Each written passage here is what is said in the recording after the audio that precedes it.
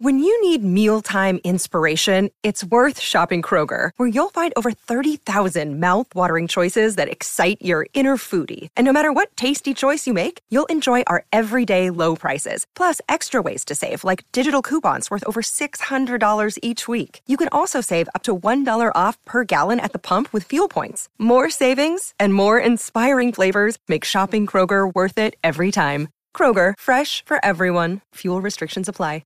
Another day is here, and you're ready for it. What to wear? Check. Breakfast, lunch, and dinner? Check. Planning for what's next and how to save for it? That's where Bank of America can help. For your financial to-dos, Bank of America has experts ready to help get you closer to your goals. Get started at one of our local financial centers or 24/7 in our mobile banking app. Find a location near you at bankofamerica.com/talktous. What would you like the power to do? Mobile banking requires downloading the app and is only available for select devices. Message and data rates may apply. Bank of America N.A., member FDIC. You're listening to the Hockey Podcast Network, your home for hockey talk covering every team in the NHL. New episodes every Monday. Download at thehockeypodcastnetwork.com or wherever you get your podcasts from.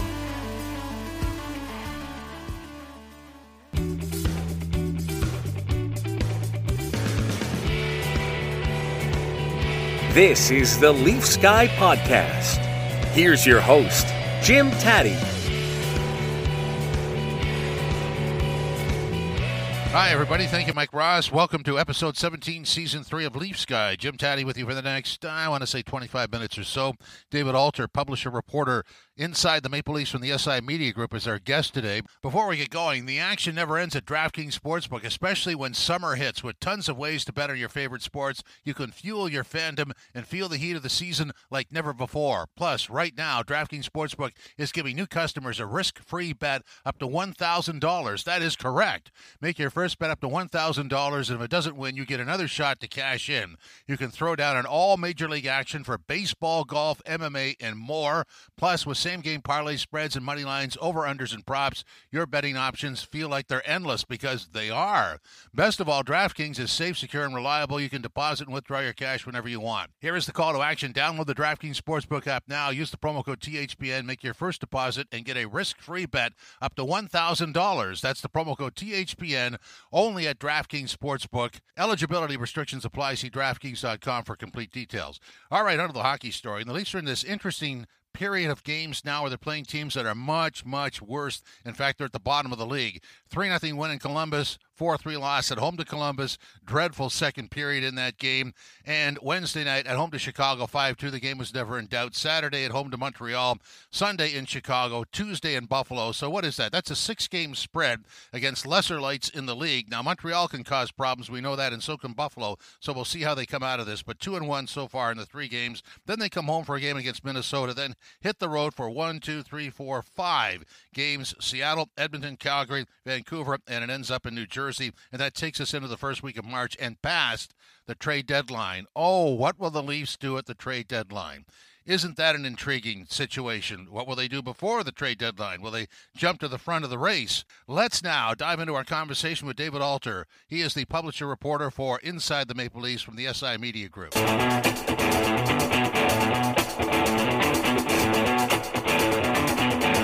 David, the Leafs are in the stretch of games, 6 games against subpar teams, with all due respect. They're 2-1 so far. That second period on Saturday night against Columbus was a real stinker. They responded nicely Wednesday against Chicago, though, didn't they?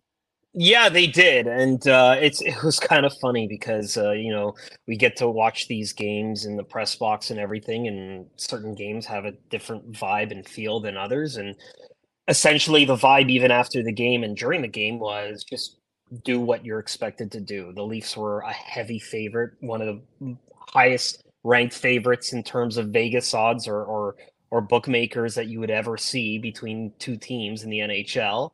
And from an advanced stats point, from a puck possession, from an everything standpoint, the Leafs did what they set out to do. There weren't really lapses. There were a couple times where, they got scored against quickly after they opened the scoring, and then there was the 3-2 early in the second period. But apart from that, the game never really felt like it was out of reach for Toronto. And so this wasn't like the games against Columbus where the opponents were kind of hanging around.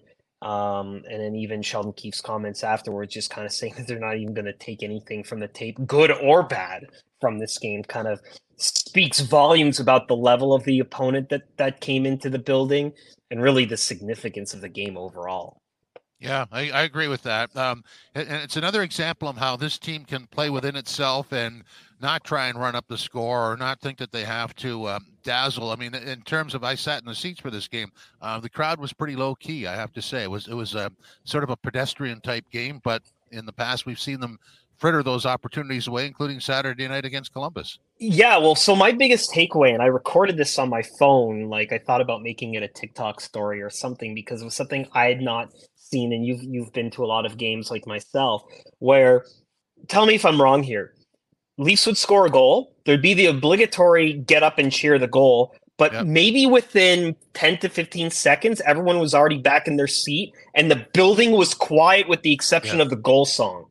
Yeah, Like absolutely. it was so strange. It was so strange how, I don't want to say apathetic. Like we talk about, the type of crowd at those games, and sometimes, like, I think I even saw in resale tickets went as low as $30, but there were Blackhawk fans. I saw Yeah. Blackhawk jerseys there, and granted, there isn't a lot to cheer for if you're a Blackhawks fan this season, except for what's coming with the draft and things like that. But I just couldn't believe that against an original 16, like despite how bad they were, there's still stars on the team that I thought there'd be some sort of vibe or excitement, and like both sides just were just kind of like, it's just a game, and don't show any personality on this, because it just, Sheldon's comments afterwards echoed everything about that game. That, like, for the people who champion that the season's too long and it needs to be short, this was an excellent example. Leafs really can't go up or down except second or third, right? Yeah. And they know who they're going to play. Chicago knows what they're going for. And then the vibe in there was just, go back to your phone after the goal is scored. Like, that's really what this kind of felt. It was such a dud game. And, Montreal on a Saturday night coming up, there should be that vibe. That should be fun. I hope. Like, like I can't take anything for granted now, but that was just such a dud game. Like, I could not believe how after a goal would be scored, that the crowd just kind of, like, it was quiet. I looked around, I panned the crowd, and I just saw people are back in their seats and no one's really reacting after the very quick strike. Yeah, and that's it. Yeah, my description Really of that weird. is everybody went, yeah, and then said yes, guy, and sat down. Well, of course they said yes, guy. I forgot to mention that. But yeah, but it was just it's so strange, even for a Toronto crowd. We rail on the crowd a lot for sometimes the vibe not being in there. And I get it. Everyone's kind of waiting for the playoffs. Like, there isn't a lot of sizzle in this season right now because of where they are, and that's a whole other conversation for playoff system, which was talked about in the Yeah. All-Star game from a lot of top players like Sidney Crosby. So I don't know. It's it felt like that, and it felt like a dud game. It was hard to stay engaged, whether you were a reporter, whether you were a fan at the game, whether you were a participant at the game. The bigger story was Patrick Kane, and then he wasn't even allowed to talk after the media, like after the game to the media. So, like, that, the bigger story was, where's Patrick Kane going to play beyond March 3rd, and everyone was kind of waiting to talk to him after the game because there was no availability pregame because they played the night before, and then when they elected not to speak to the media, it was like, well, what was this game supposed to be about? I don't know, and clearly Sheldon Keefe agreed with that sentiment. You don't usually get that, but that was pretty candid and honest that the coach came out and even said it, unprompted, mind you. Yeah, and the Kane reference that you made is perfect because I'm watching Kane and I go, well, that's Mitch Marner's older brother. I mean, they're eerily similar, and you could appreciate that when you see them both on the ice, sometimes at the same time, and you watch what they do, and you go, so how would that, just, without the dollar figures, how would the Patrick Kane fit on the Leafs be? And you go, well, you wouldn't play him with Tavares and Marner, but you could move him up with Matthews and Nylander and drop Bunting down. That could be effective. Yeah, no, it certainly could, and there's no doubt in my mind that someone like a Patrick Kane could help the Toronto Maple Leafs, like in terms of depth, in terms of scoring touch. It seems like he needs a bit of a renewed vigor, And the fact that he was so openly vocal about the New York Rangers getting Vladimir Tarasenko. Yeah. And for the first time, just kind of opening up about, man, that sucks. That was a team I was kind of looking at. I mean, he didn't say it exactly like that, but I'm paraphrasing. You got the idea. Yeah, and so I mean that shows that he's open to being moved. So there's interest there, and and Carl Koliakovo reported on his radio show that he had heard from people he's connected to that the Rangers and the Leafs were kind of like two teams he'd be open to, and so there's no doubt in my mind that someone like him fits. Is it the number one need that the Leafs, in terms of what they're going for? I'm not sure. I do think as good as Patrick Kane would help, and if the Leafs only have room for one forward, I'm still of the belief that a third line center probably helps them better. Like both of them would help with their bottom six, like Kane or a bona fide center. But I think a bona fide center helps just because I think you saw how exposed the Leafs were in the event Austin Matthews or even John Tavares or whatever happens to their center depth. Like I really feel like their center depth is weak. And you can have all the forwards you want, but if you don't have someone who can play center, you can really be exposed. Now, granted, Nick Foligno was hurt 2 years ago, but remember when the Leafs had to put him at center during that round against Montreal because they really didn't have any other options? Like, I just look at Stanley Cup winning teams from the past few years and I see how strong that third line center is. And I feel like that's really the missing piece right now for the Maple Leafs.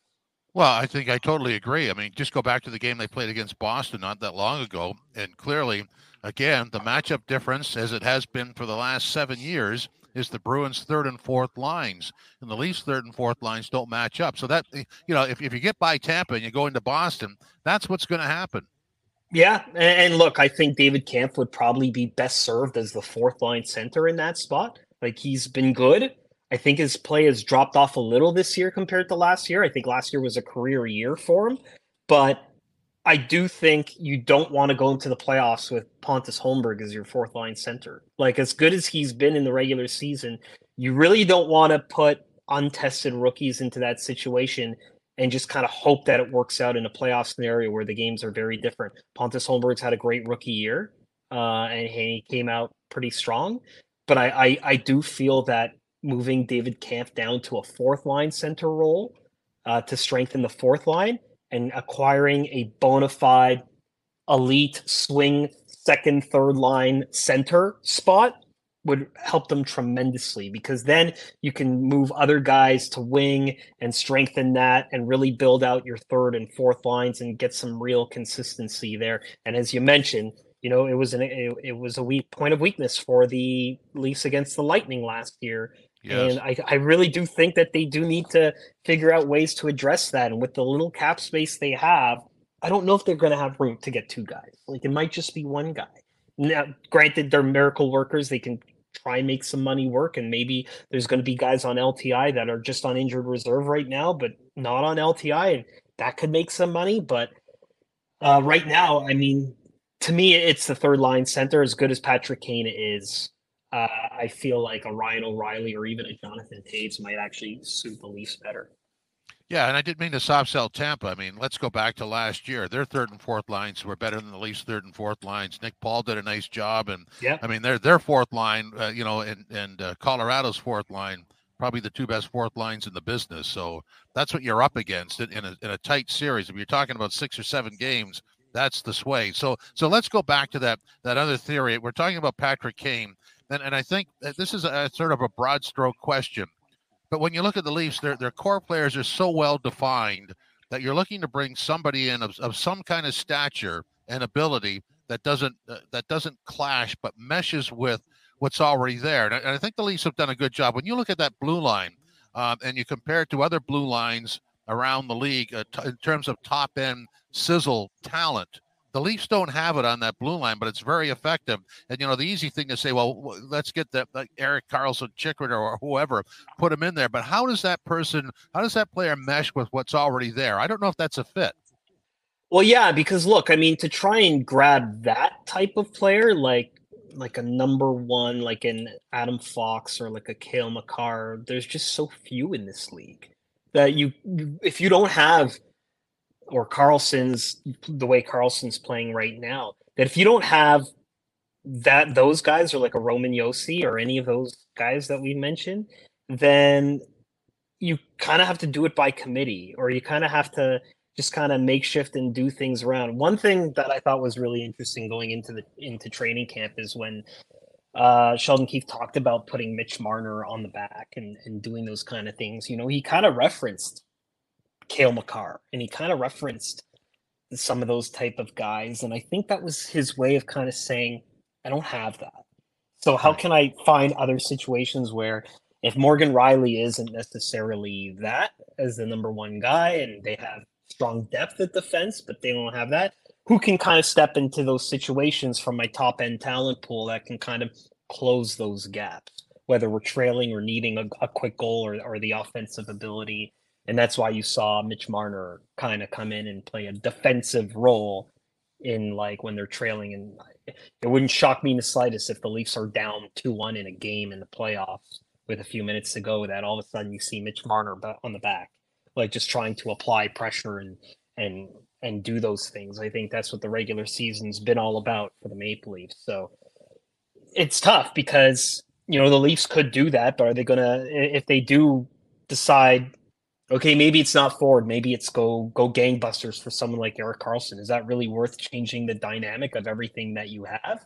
Like, and move Erik Karlsson as your number one D in that spot, and move Riley down. Like, I don't see them rocking the boat too much there. I think they're pretty much happy with the defense and feel like they're just going to take this step up, and they've got some depth pieces, and then just kind of look to kind of go forward and kind of tinker and experiment and find some consistency with these pairs. But when Morgan Riley went down and the defense stepped up and played pretty well,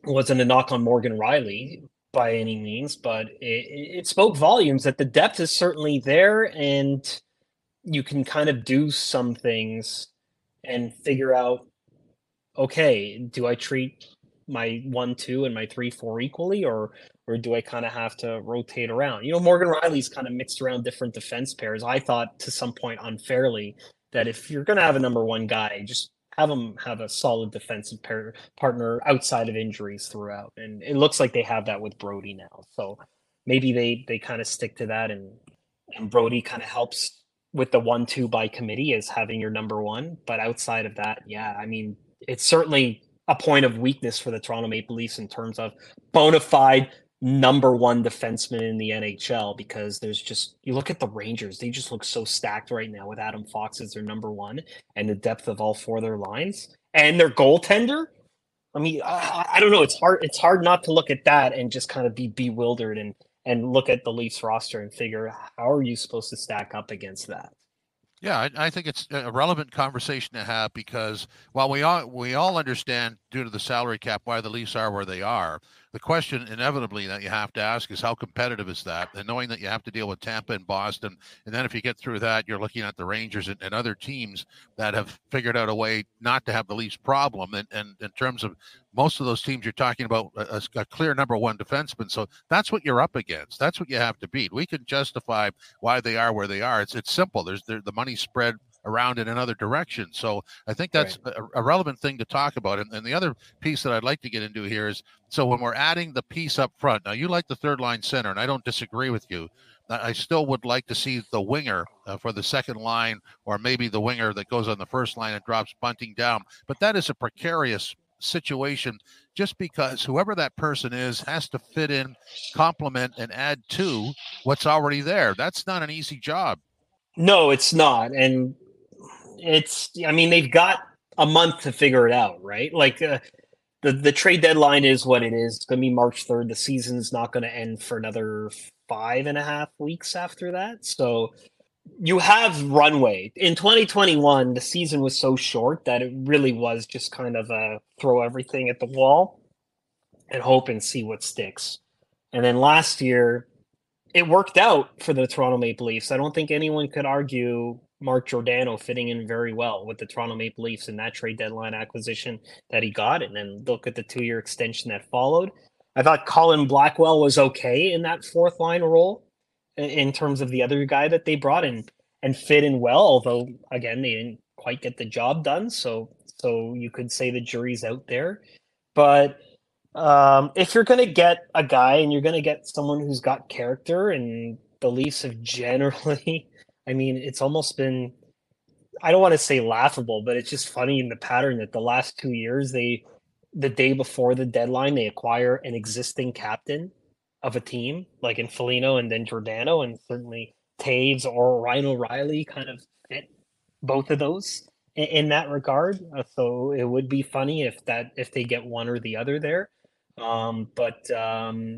Yeah, it's certainly going to be a problem, but not like it is for any other team. It's just going to be a question of, do they have a strong enough group that the character in the team is so good that person meshes in? The Leafs have kind of shown over the last few years that, when they do add veteran presence, that it hasn't necessarily usurped what was there. Like Mark Giordano is an add to that room. It's not like his voice outweighs John Tavares' voice, the captain of the team, or vice versa, or anything like that. They seem to kind of mesh and fit in well. So, a lot of it's going to be back channel and conversations to talk about the player's attitude and if that gels and jives and if they're excited about joining that mix. Because if they're not and they're apprehensive, well, then that's going to give the Leafs a good enough indication whether that player is the right fit for that team or not. Like the Ryan O'Reilly one, to me, it all sounds like he would rather stay and just get an extension and not really move. So, I mean, that might be a strike against joining the Leafs, because if his heart's somewhere else and isn't really super enthusiastic, then is that really the right move there? Those are things that teams kind of have to weigh. Okay, let's end on this. We'll always have conversations about who's going to come in and who's going to tweak and add or support to what's already there. But the bottom line is, in the Leafs in a playoff series, the Fab Four up front have to get the job done. Now, this year's a little different. Marner's, much more mature, but he has to deliver in the playoffs, and that hasn't happened yet. And with Auston Matthews, you worry about his health. You hope he's healthy. So still, regardless of what we're going to talk about, those four guys, Nylander, Marner, Matthews, Tavares, have to lead the way. Yeah, they most certainly do. I mean, look, William Nylander had a great playoffs for the Toronto Maple Leafs 2 years ago and had an okay playoffs last year. But Game 6 last year, Auston Matthews has the puck on his stick, hits the post. We're talking about a whole different team, and we're talking about the Stars getting it done, right? Like, you need game breakers. You need your Stars to rise up and take the game to a bit of a different level.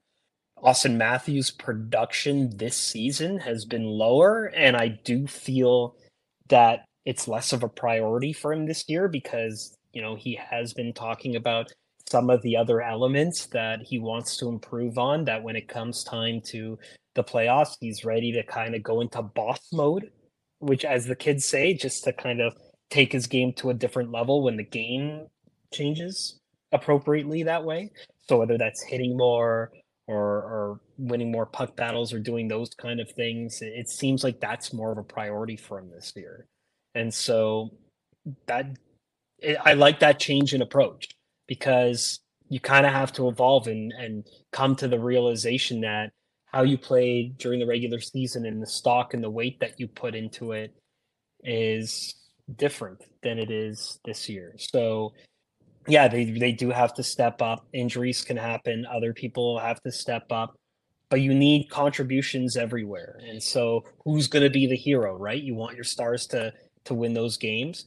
You need your goaltending to be better too. But that's a big part. I'm surprised we went this long without talking about the goaltending.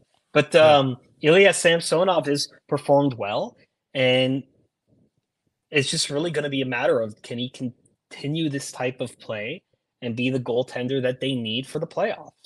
So, Jack Campbell wasn't the solution the last couple of years, right? Like, there were a lot of games where you kind of felt like, you could have used a save there. So there's a lot of different opportunities for a Maple Leafs player in a position in a game to be a hero, to change the narrative. Auston Matthews, John Tavares, Mitch Marner, William Nylander are certainly them. but there's unsung heroes, particularly in goal. And I always felt this because I always look at the game from a goalie first standpoint.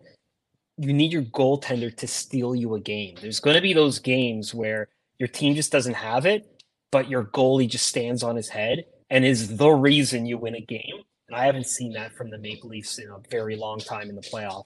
And so if they get that, the last time I can recall that actually was James Reimer Game 5 against the Boston Bruins. When they were down 3-1 in that series, and that series should have been over in 5 in Boston, and Reimer stood on his head. But since that time, I haven't really gone to a game where it was like the goalie here won you the game. So there's a lot of different opportunities for guys to be the hero, and they've just got to figure that out. David, thanks for your time. Really appreciate it. You got it. Last minute of play in this podcast. Thank you, Mike Ross. Time now for a lickety-split yes guy, no guy on the way out. Yes guy, no guy number 1. You like the blue line as is. Oh, that's difficult.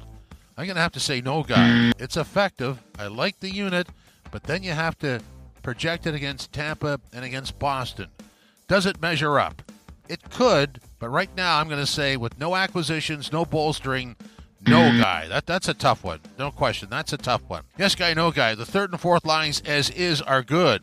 Well, I'm going to say no guy. They need tweaking, as we talked about with David Alter. They got to solidify those third and fourth lines because against Tampa, against Boston, guess what? They've got some pretty good third and fourth lines, and against the Bruins so far in games this season, the Bruins had the better bottom 6 forwards. And 1 to go on the way out.